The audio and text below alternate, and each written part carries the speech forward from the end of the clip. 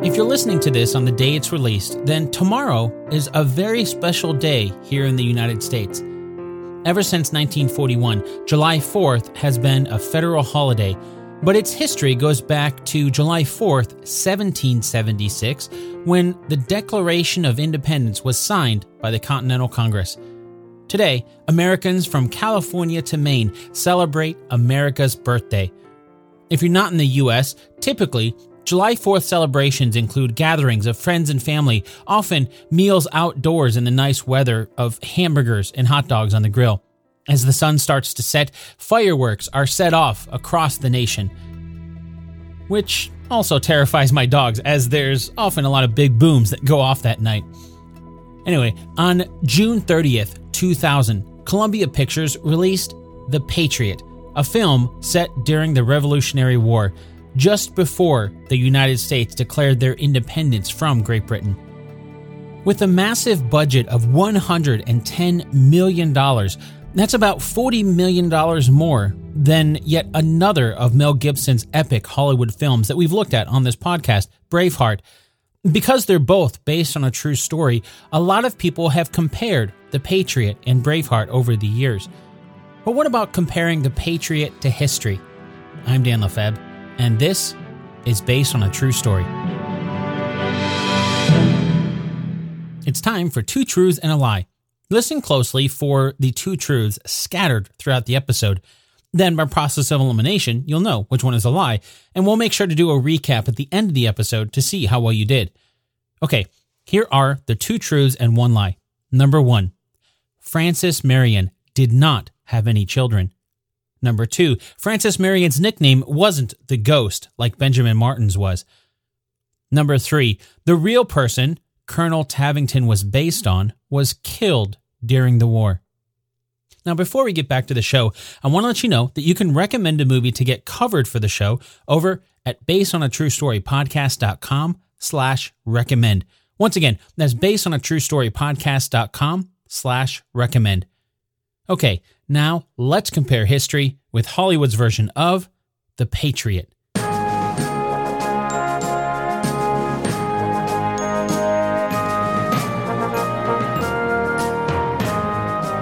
Our movie today opens with a hatchet placed into a chest.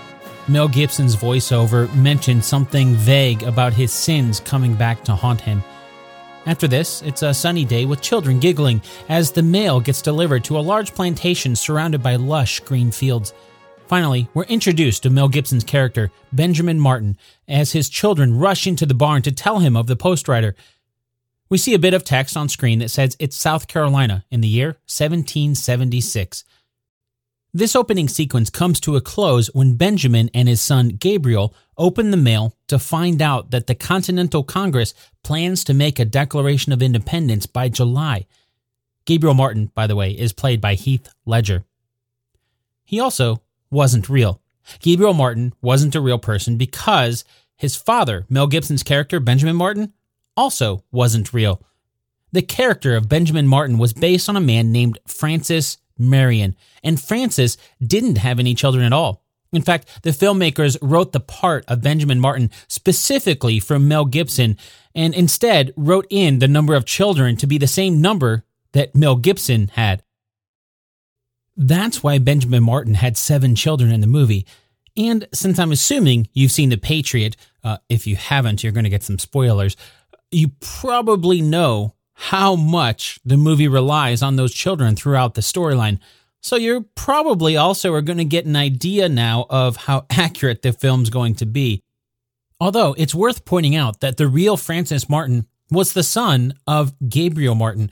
And also he had an older brother named Gabriel, no doubt named after his father. So maybe that's where the filmmakers got Heath Ledger's character's name from. Oh, and by the way, the mention of the Continental Congress is actually correct here. Even though the United States didn't declare independence until July 4th, 1776, the first Continental Congress convened in 1774. So it's very possible that Benjamin Martin would have been reading about them in the Post before July of 1776. Of course, if Benjamin Martin had been real, it would have been possible. Even though the Continental Congress existed at that point, there are some interesting points to make about the timeline here. We already learned that the First Continental Congress met in 1774, from September 5th to October 26th, 1774 to be specific. They met again on May 10th, 1775, and it was during this first meeting in May of 1775 that the Second Continental Congress passed a resolution for independence at the Philadelphia State House. That resolution was to be carried out on July 2nd, 1776, and then later signed on July 4th, 1776. According to the letter that Heath Ledger's character reads to his father, the New York and Pennsylvania assemblies are debating independence. Then Heath's version of Gabriel Martin goes on to say the Continental Congress will make a declaration of independence by July. Now, it's hard to say if the movie's accurate or inaccurate here because the movie is very, very vague. By that, I mean all we really know is that it's sometime probably in the spring of 1776. I'm assuming spring since Mel Gibson's character asks his sons about planting the fields earlier. That's when he receives word of the independence by post. And there's not really a mention of the fact that the resolution for independence has already been passed, but that doesn't mean it's inaccurate. After all, even though it was the news of the time, it's not like every letter carried such news. As Mel Gibson's version of Benjamin Martin ponders this news, Heath Ledger's Gabriel reads of new recruits joining the Continental Army. As best as I can tell, the article itself is fictional because there's no documentation of a listing of names like Ezra Straw, John Warren, James Potter, Thomas Mills, or Benjamin Ward in the papers of the time. Those are names that we actually see on screen in the movie. But that doesn't mean that those people aren't real. For example, we know there was a Benjamin Ward at the time, but that also doesn't mean that the filmmakers based those names off anything other than really just random names commonly used at the time. The plot point for the film, though, is one that's very true. As it became more obvious that the Continental Congress was going to declare independence, that'd mean war was all but guaranteed. As such, one of the first things that the fledgling American government would need to do was to set up an army that could help ensure that they could stay the American government. Back in the movie, Benjamin Martin and his children travel to Charlestown, where he's to attend an assembly, while his children stay with their aunt, Charlotte Selton. Charlotte is played by Jolie Richardson in the movie. And it's here in the movie that there's a brief moment when we see Benjamin and Charlotte on screen for the first time, and Benjamin mentions his children are from good stock on their mother's side. The implication here is that Benjamin is a widower, and his children's mother, Susan, was Charlotte's sister. All of that is made up. Like the Martin family, Charlotte Selton is a fictional character. Not only that, but her appearance is one that strays quite a bit from the real story. You see, the real Francis Marion, the man that Mel Gibson's character is based on, did not marry until later in his life at the age of 54. His wife was a woman named Mary Esther Vidu, and the two married on April 20th, 1786, well after the events in the movie. Not only that, but Francis and Mary didn't have any children together. So it would seem that there's quite a bit of creative freedom for the Patriots storyline. Oh, and as a side note, the movie is accurate actually with its spelling of Charlestown. They spell it as two words, Charles and town, two separate words. Today, it's Charleston, one word. But back then, it was indeed two words. The change came from Charlestown to Charleston. That didn't happen until after the Revolutionary War in 1783. Back in the movie, while in Charlestown, South Carolina, we meet Colonel Harry Burwell for the first time. He's played by Chris Cooper. The character of Colonel Harry Burwell is another fictional character, but like Benjamin Martin, he was based on a real person. Chris Cooper's character was based on a man named Henry Lee III. To get a bit of background on Henry Lee, after graduating from Princeton in 1773, he returned home to Virginia, where he was commissioned as a captain in the 5th Group of the Virginia Light Dragoons. His adept horsemanship and skill in battle earned him a promotion to major as he led a group of mixed cavalry and infantry many referred to as Lee's Legion. In one instance, he surprised British soldiers at Paulus Hook, New Jersey. Thanks to his leadership, only one man was lost, while they managed to capture over 400 British soldiers. This and other similar events helped earn him a promotion to colonel, as well as the nickname Light Horse Harry. However, that instance in New Jersey took place in 1779, so Colonel Light Horse Harry Lee wasn't actually a colonel during the events in the movie. So if the movie were accurate here, trying to pass off Harry Burwell as Henry Lee, it wouldn't be Colonel Burwell, but instead Major Harry Burwell. Anyway, the storyline here in the movie is that Colonel Burwell is there to help convince the assembly to vote a levy. Speaking in front of the assembly, Colonel Burwell says they expect a Declaration of Independence to come from Philadelphia and asks that South Carolina become the 9th colony to levy taxes to help raise money for an army. While in the assembly, Mel Gibson's Benjamin Martin explains that while he's all for the colonies governing themselves, he doesn't want to go to war against England. Then someone counters his point, mentioning Captain Benjamin Martin was bloodthirsty during the Wilderness Campaign. This is the first mention of something that's hinted at throughout the movie. Well, maybe not the first mention. I guess the first mention is actually the opening scene where we saw the hatchet being put away and Mel Gibson's voiceover talking about the sins of his past. While the movie makes this a major plot point as if it's something that Benjamin Martin is trying to hide from his children, since the real Francis Marion didn't have any children, it's obvious that's not something he would have tried to hide from them since they didn't exist. But since the movie doesn't ever really show what Benjamin Martin did during the Wilderness Campaign, as the film calls it, we can give the movie the benefit of the doubt and pretend like Benjamin Martin's background is exactly the same as the real Francis Marion's. So let's take a moment to understand what they're talking about by looking at history. Before we do, though, it's important to point out that Francis Marion's military history is one that has received plenty of embellishment over the centuries. That's something that started long before The Patriot. The weather's getting nicer, which means now is the perfect time to plan ahead for summer fun.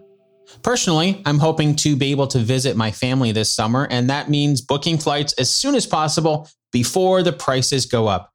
And now you can help ensure your money is there when you need it with today's sponsor, EarnIn. Just download the EarnIn app, verify your paycheck, and watch your earnings tick up as you work. Access up to $100 a day and up to $750 per pay period so you can start making your summer plans now.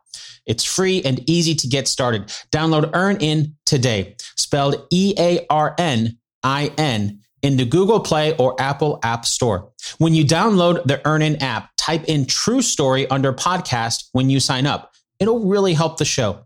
True Story under podcast. EarnIn is a financial technology company, not a bank, subject to your available earnings, daily max, pay period max, and location. See earnin.com/TOS for details. Bank products are issued by Evolve Bank and Trust, member FDIC. Thanks, EarnIn.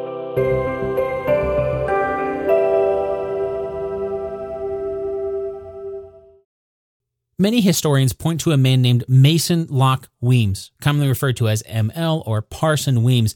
He was an author who lived from 1759 to 1825 and wrote The Life of General Francis Marion, which was the first biography on Francis when it was published in 1824.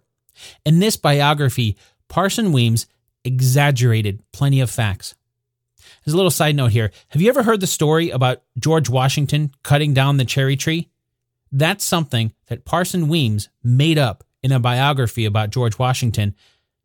It would seem that he made up similar stories about Francis Marion, except there really hasn't been as much written about Francis Marion as there has about George Washington. So while the stories told by Parson Weems have helped to grow the legend of Francis Marion, at the same time it's also blurred many lines between fact and fiction over the years. Not all such stories have been embellished. In particular, there's a great biography written by William Gilmore Simms called The Life of Francis Marion, and that gives historians a much more accurate picture of Francis. The real Francis Marion was born in Berkeley County, South Carolina, as the youngest of 6 children. For some context, Berkeley County is just north of modern-day Charleston, South Carolina. In fact, if you visit Berkeley County today, you'll find much of it is covered by the Francis Marion National Forest. Of course, it wasn't called that back then. We don't know Francis's exact date of birth, but most historians agree he was born at some point during the winter of 1732. When he was born, Francis was very weak and often sick as a child. In fact, according to some historians, his parents, Gabriel and Esther, didn't think that he would survive childhood. At only 15 years of age, Francis joined as one of 7 crew on a ship bound for the West Indies. It never reached its destination. Instead, it sank, apparently after a whale rammed the ship, or that's the story. Francis and the other crew managed to survive adrift in a lifeboat in the ocean for an entire week.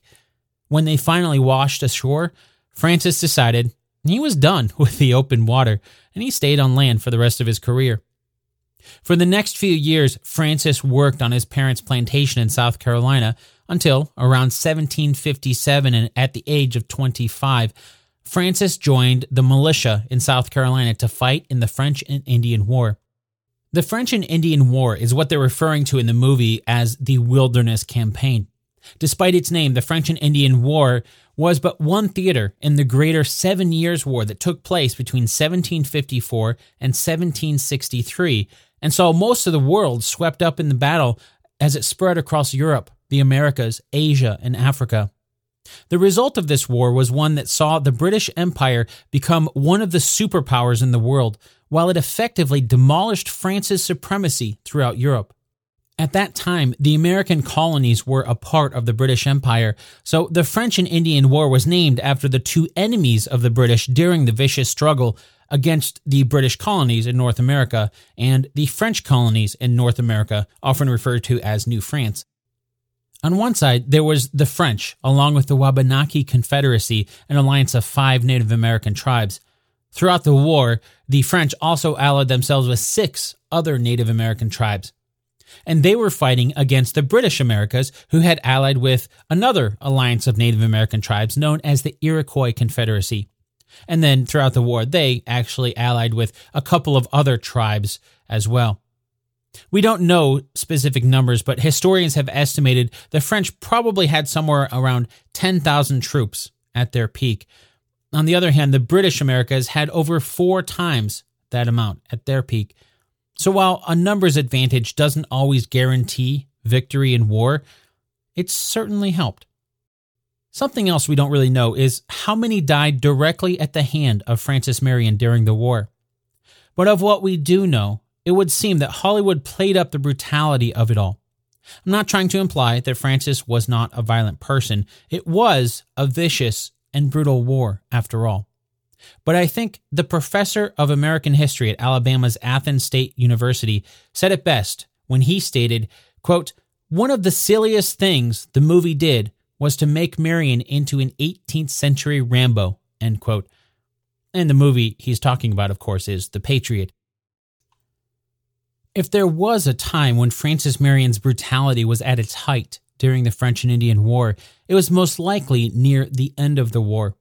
On June 13th, 1761, Francis was one of about 1,200 men under the command of Colonel Thomas Middleton that was involved in what would become the last major battle against the Cherokee tribe.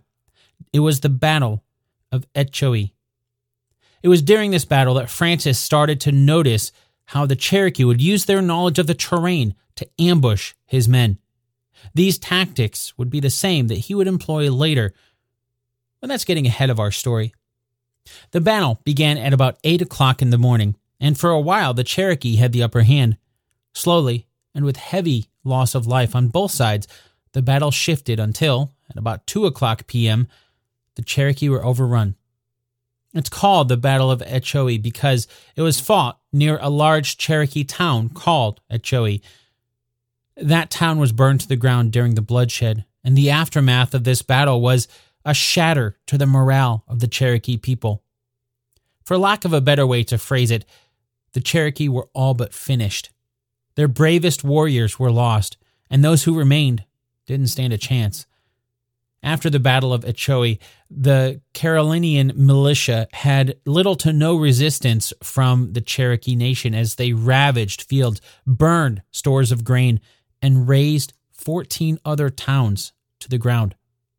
This bloody destruction of Cherokee towns, filled with women and children, was something that simultaneously helped earn Francis Marion's reputation while filling him with sorrow for all the deaths he'd helped bring to so many. We can start to get a sense for some of the sins that Mel Gibson's character is referring to. Going back to the movie, Gabriel Martin signs up for the Continental Army and sends a letter home telling of his time in the Army. There's no indication of how much time has passed, but in the letter, Gabriel simply says that many seasons have come and gone. According to Heath Ledger's voiceover, Charlestown has been captured by Cornwallis, and things aren't looking too great for the Americans. Cornwallis is played by Tom Wilkinson in the movie, by the way. Of course, we know Gabriel wasn't a real person, but Cornwallis was. And it's because of his appearance in the movie around this point that we can get a general sense for how much time has passed. It was on May 12th, 1780, when the American Major General Benjamin Lincoln surrendered Charlestown unconditionally to the British after weeks of bombardments and siege. That was a massive blow to the American cause, as almost 7,000 troops surrendered to the British. Although the movie doesn't show this, General Lincoln actually didn't surrender Charlestown to Cornwallis. Instead, at the time, Lieutenant General Charles Cornwallis was second in command to Lieutenant General Henry Clinton, so it was General Clinton that Charlestown was surrendered to. However, after the surrender, Charlestown was left to Cornwallis while Clinton and his men left for New York on June 8th. So, because the movie doesn't ever really mention dates, maybe they just don't show us Charlestown until after General Clinton has already left. Back in the movie, there's another major plot point that occurs when Benjamin Martin can hear the sounds of battle from his house. When a wounded soldier staggers into their home, turns out to be Gabriel, Benjamin ends up turning his home into a makeshift hospital to help both American and British soldiers injured in the battle. That's when we meet Colonel William Tavington, who's played by Jason Isaacs. Colonel Tavington shows himself to be less than merciful when he orders all of the American troops be shot and the home burnt to the ground for helping the Continental Army. The last straw for Mel Gibson's character is when Gregory Smith's character, Benjamin Martin's son, Thomas Martin, dies in his father's arms after being shot down point blank by Colonel Tavington. With his home ablaze, one son murdered, and another, Gabriel, being hauled off for treason, it's the final straw for Benjamin Martin. None of that is true. We already learned that the real Francis Martin didn't have any children and didn't even marry until after the war. However, it's worth pointing out that the character of Colonel Tavington was based on a real person named Lieutenant Colonel Banastre Tarleton, probably the closest thing, other than their names, to reality between the fictional Colonel Tavington and the real Colonel Tarleton is that, just like we saw in the movie, Colonel Tarleton was the man ordered by General Cornwallis to hunt down Francis Marion. In the movie, Jason Isaacs' version of Colonel Tavington is someone who does some of the most despicable things time and time again. Slowly but surely, he becomes the epitome of a villainous character that you absolutely loathe. While the film certainly ratchets up the brutality quite a bit, the real Colonel Banastre Tarleton had a policy for killing Continental troops who surrendered. It's that policy that earned him the nickname Bloody Band the Butcher.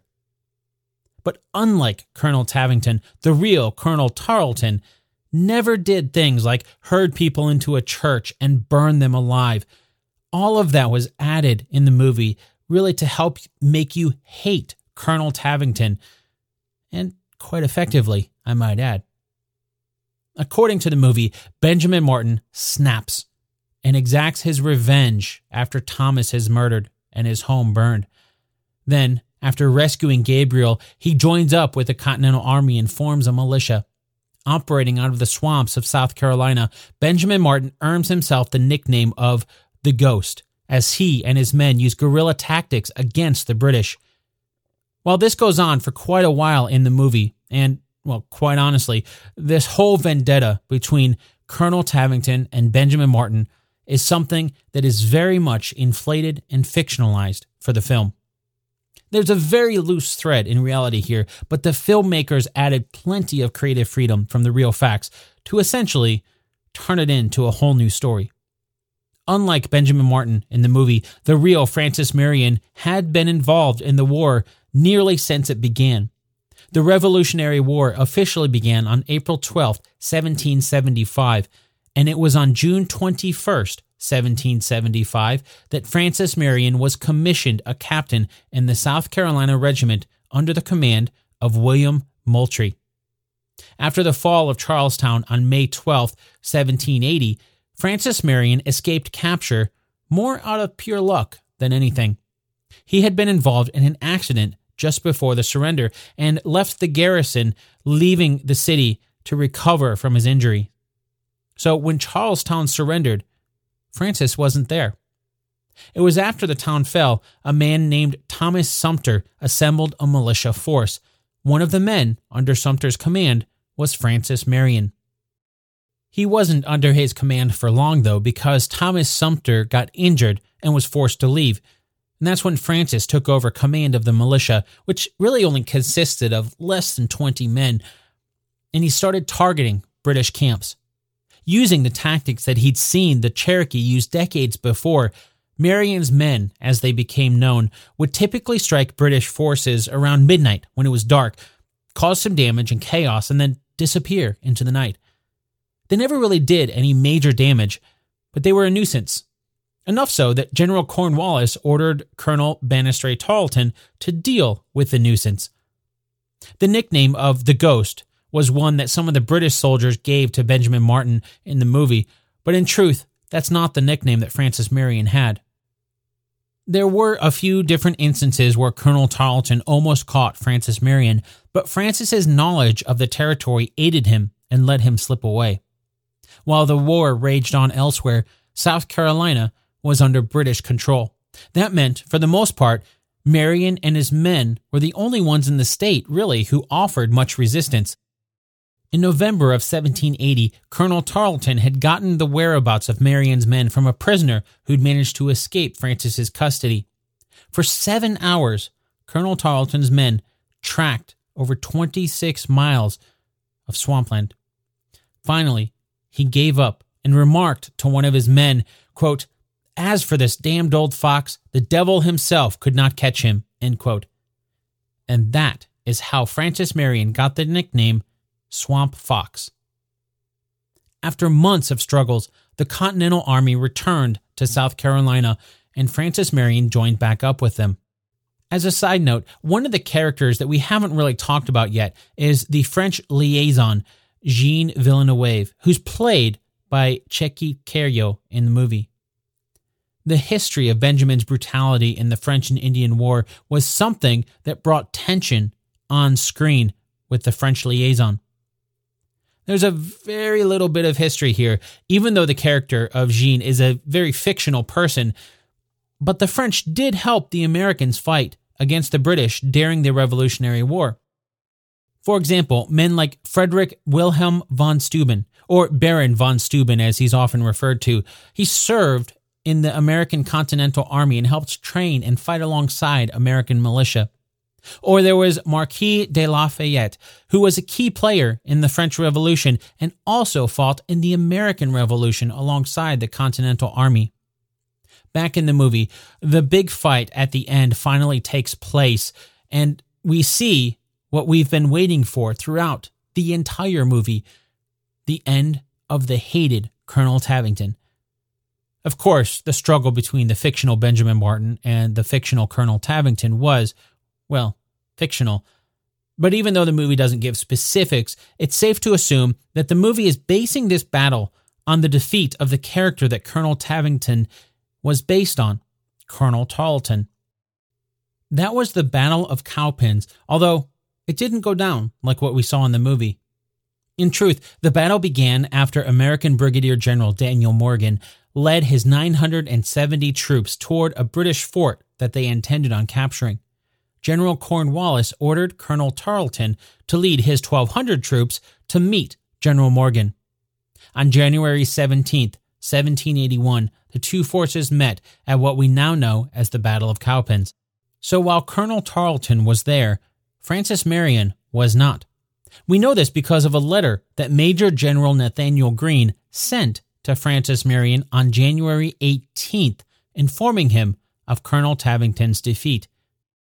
On the 17th day, at daybreak, the enemy, consisting of 1,150 British troops and 50 militia, attacked General Morgan, who was at the Cowpens between Pasolot and Broad Rivers, with 290 infantry, 80 cavalry, and about 600 militia. The action lasted 50 minutes and was remarkably severe. Our brave troops charged the enemy with bayonets and entirely routed them, killing nearly 150, wounding upwards of 200, and taking more than 500 prisoners. Exclusive of the prisoners of 2 pieces of artillery, 35 wagons, upwards of 100 dragoon horses, and with the loss of only 10 men killed and 55 wounded. Our intrepid party pursued the enemy upwards of 20 miles. About 30 commissioned officers are among the prisoners. Colonel Tarleton had his horse killed and was wounded, but made his escape with 200 of his troops. So if Francis Marion wasn't there, what was he up to? Just a few days after the defeat of Colonel Tarleton, on January 24th, 1781, General Light Horse Harry Lee and Francis Marion's men teamed up to attack the 200 British soldiers defending Georgetown, South Carolina. For some context here, the Battle of Cowpens took place near the modern-day city of Chesnee, South Carolina. That's about 2 miles, or about 3.2 kilometers, to the south of the border between North Carolina and South Carolina. Meanwhile, Georgetown, South Carolina, is about 192 miles, or 310 kilometers, to the south of Chesnee. Francis and his men continued aiding the Continental Army in their attempts to push the British Army out of South Carolina. Back in the movie, when Tom Wilkinson's version of General Cornwallis orders retreat at the Battle of Cowpens, it's implied to be pretty much the end of the war. That's not true. Nor was it the end of the war for Francis Marion. Another major battle for Francis was the Battle of Eutaw Springs. That's EUTAW. For a bit of context, that battle took place near the modern-day city of Eutawville, spelled the same way. That's in South Carolina. It's a tiny town north of Charleston near the lake, now named Lake Marion after Francis, and Lake Moultrie, named after Francis Marion's commanding officer when he first joined the Continental Army. At about 4 o'clock a.m. on September 8, 1781, somewhere between 2,200 and 2,600 American troops under the command of Major General Nathaniel Greene began marching along the Santee River toward Eutaw Springs. One of the men under General Greene's command was the now Brigadier General Francis Marion, who had about 40 cavalry and 200 infantry under his command. 4 hours after they started their march, they came across some Tory cavalry under the command of Captain John Coffin. The term Tory was something that the Americans called loyalists, or Americans who were still loyal to the British Crown. So they were Americans who were fighting the colonists alongside the British troops.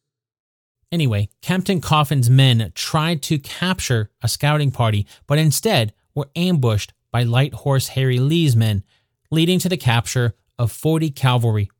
Then an additional 400 British troops were captured when the American forces happened upon the troops foraging in the woods for supplies.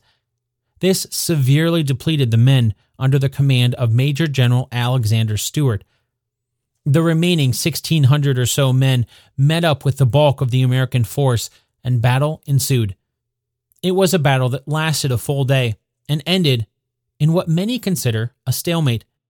None of this is mentioned in the movie, of course, but it's important because the Battle of Eutaw Springs was one of the last major battles fought outside Charlestown.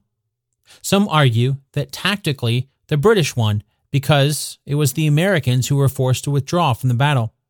And yet others argue that strategically the Americans won because the British forces were so battered after the battle that they would later retreat to Charlestown. This time, it was the Americans who would lay siege to Charlestown, trapping the British troops inside and effectively removing them from the war. At the very end of the movie, after the battle where Benjamin Martin gets his revenge on Colonel Tavington, we hear Mel Gibson's voiceover that explains the rest of the war. According to the movie, General Cornwallis fled the battlefield and went north. Benjamin and the other Americans followed until Cornwallis holed up in Yorktown, Virginia.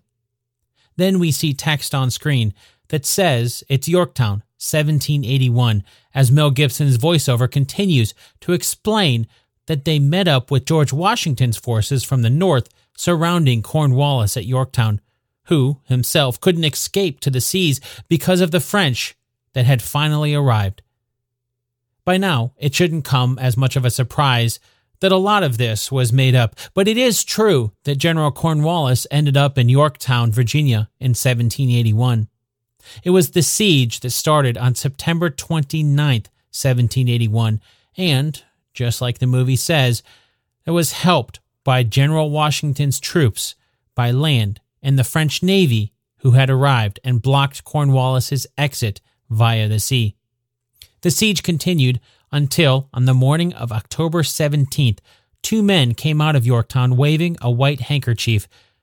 American bombardment stopped, and the men were led behind American lines, where surrender was discussed. Negotiations continued until 2 days later, when, on October 19th, 1781, the Battle of Yorktown officially came to an end when the British signed Articles of Capitulation. Surrender. There were 4 men who signed the surrender. For the Americans, it was General George Washington, along with Rochambeau from the French Navy. For the British, it was General Cornwallis and Captain Thomas Simmons of the Royal Navy. Thus marked the end of the Siege of Yorktown, and with it, the final major battle of the American Revolutionary War. Back in the movie, there's a brief moment where Benjamin Martin says goodbye to Colonel Burwell, who says his wife has had their son. They named him Gabriel. We already know Chris Cooper's Colonel Harry Burwell was a fictional character. But what of the man Colonel Burwell is based on, Major General Light Horse Harry Lee? Well, it's true that Major General Henry Lee had children, 9 of them in fact. None of them were named Gabriel. His oldest son's name was Philip Lee, who was born in 1784, 3 years after the siege of Yorktown. But you've probably heard of one of his children. His second youngest, Robert, would grow up to become General Robert E. Lee, who was in charge of the entire Confederate Army during the American Civil War. The final scene in the movie shows Benjamin Martin himself return to Charlotte and the remainder of his children. When he does, they arrive back at their plantation, which had been burned down, and began rebuilding it. That's actually not too far off from what happened to Francis Marion, albeit without the wife and children part. On September 3rd, 1783, the Treaty of Paris was signed by representatives of King George III of Great Britain and the United States of America. There was a lot included in the Treaty of Paris, but today, Article 1 is the only piece that still remains in effect, that article being the portion that is the legal existence of the United States as a sovereign country. As for Francis Marion, after the war, he returned to his plantation in South Carolina to find it had been burned to the ground at some point while he was away. All of the slaves he had owned that were maintaining the plantation had run away to fight for the British. He didn't have any money, so he had to borrow funds to buy more slaves and rebuild his plantation. That's certainly something the movie fails to recognize, as it implies Benjamin Martin has servants working as free men and women. It's not really the case with the real Frances Marion. As we learned earlier, Frances was married to Mary Esther Vidot on April 20th, 1786. The two never had children, but Francis would go on to serve in the South Carolina State Senate before retiring to his home to live out the rest of his days in peace. On February 27, 1795, Frances Marion passed away on his plantation at the age of 63. Almost 38 years later, on January 15, 1833, Colonel Banastre Tarleton died at the age of 78 in his home in Lentwardine, England.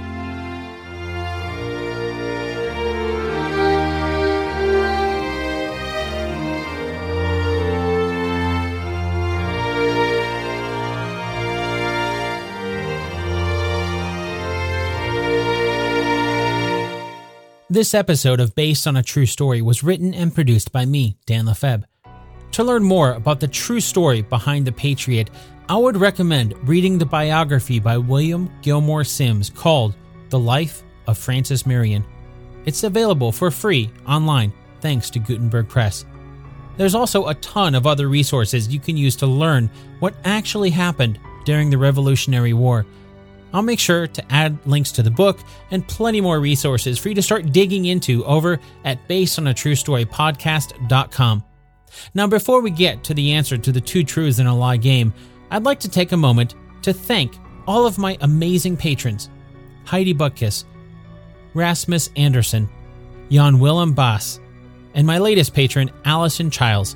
Thank you all so much for your support. I really appreciate your willingness to help me keep up the costs for the show to keep it going. Now, I consider myself blessed to have an amazingly supportive family, including my wife and daughter who put up with the countless hours that it takes to make this show. But 2 of my family members have gone so far as to go out on their own and support this podcast. So thank you to my best friend and brother, Ken, and my mom. I love you both very much.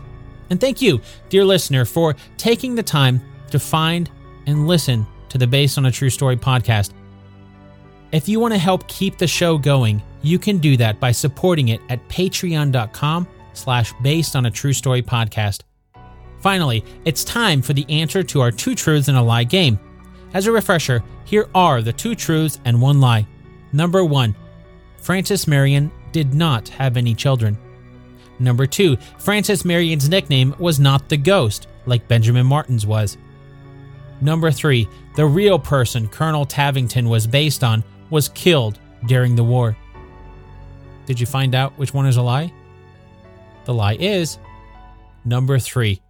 As we learned, the real person that Jason Isaacs' brutal character, Colonel Tavington, was based on was named Colonel Banastre Tarleton.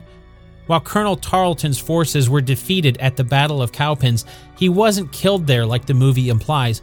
He actually continued to fight in many battles after that we didn't even really get a chance to talk about. But as we learned at the very end, he passed away decades after Frances Marion did. Thanks again for listening. If you want to get in touch, you can join the Based on a True Story Facebook group. You can follow the show on Instagram, where it's at Based on a True Story Podcast, or you can find me directly on Twitter, where I'm at Dan Lefebvre, DanLefeb. Or if you prefer, you can shoot me an email, where I'm Dan@basedonatruestorypodcast.com. From my family to yours, have a very safe 4th of July holiday, and I'll chat with you again very soon.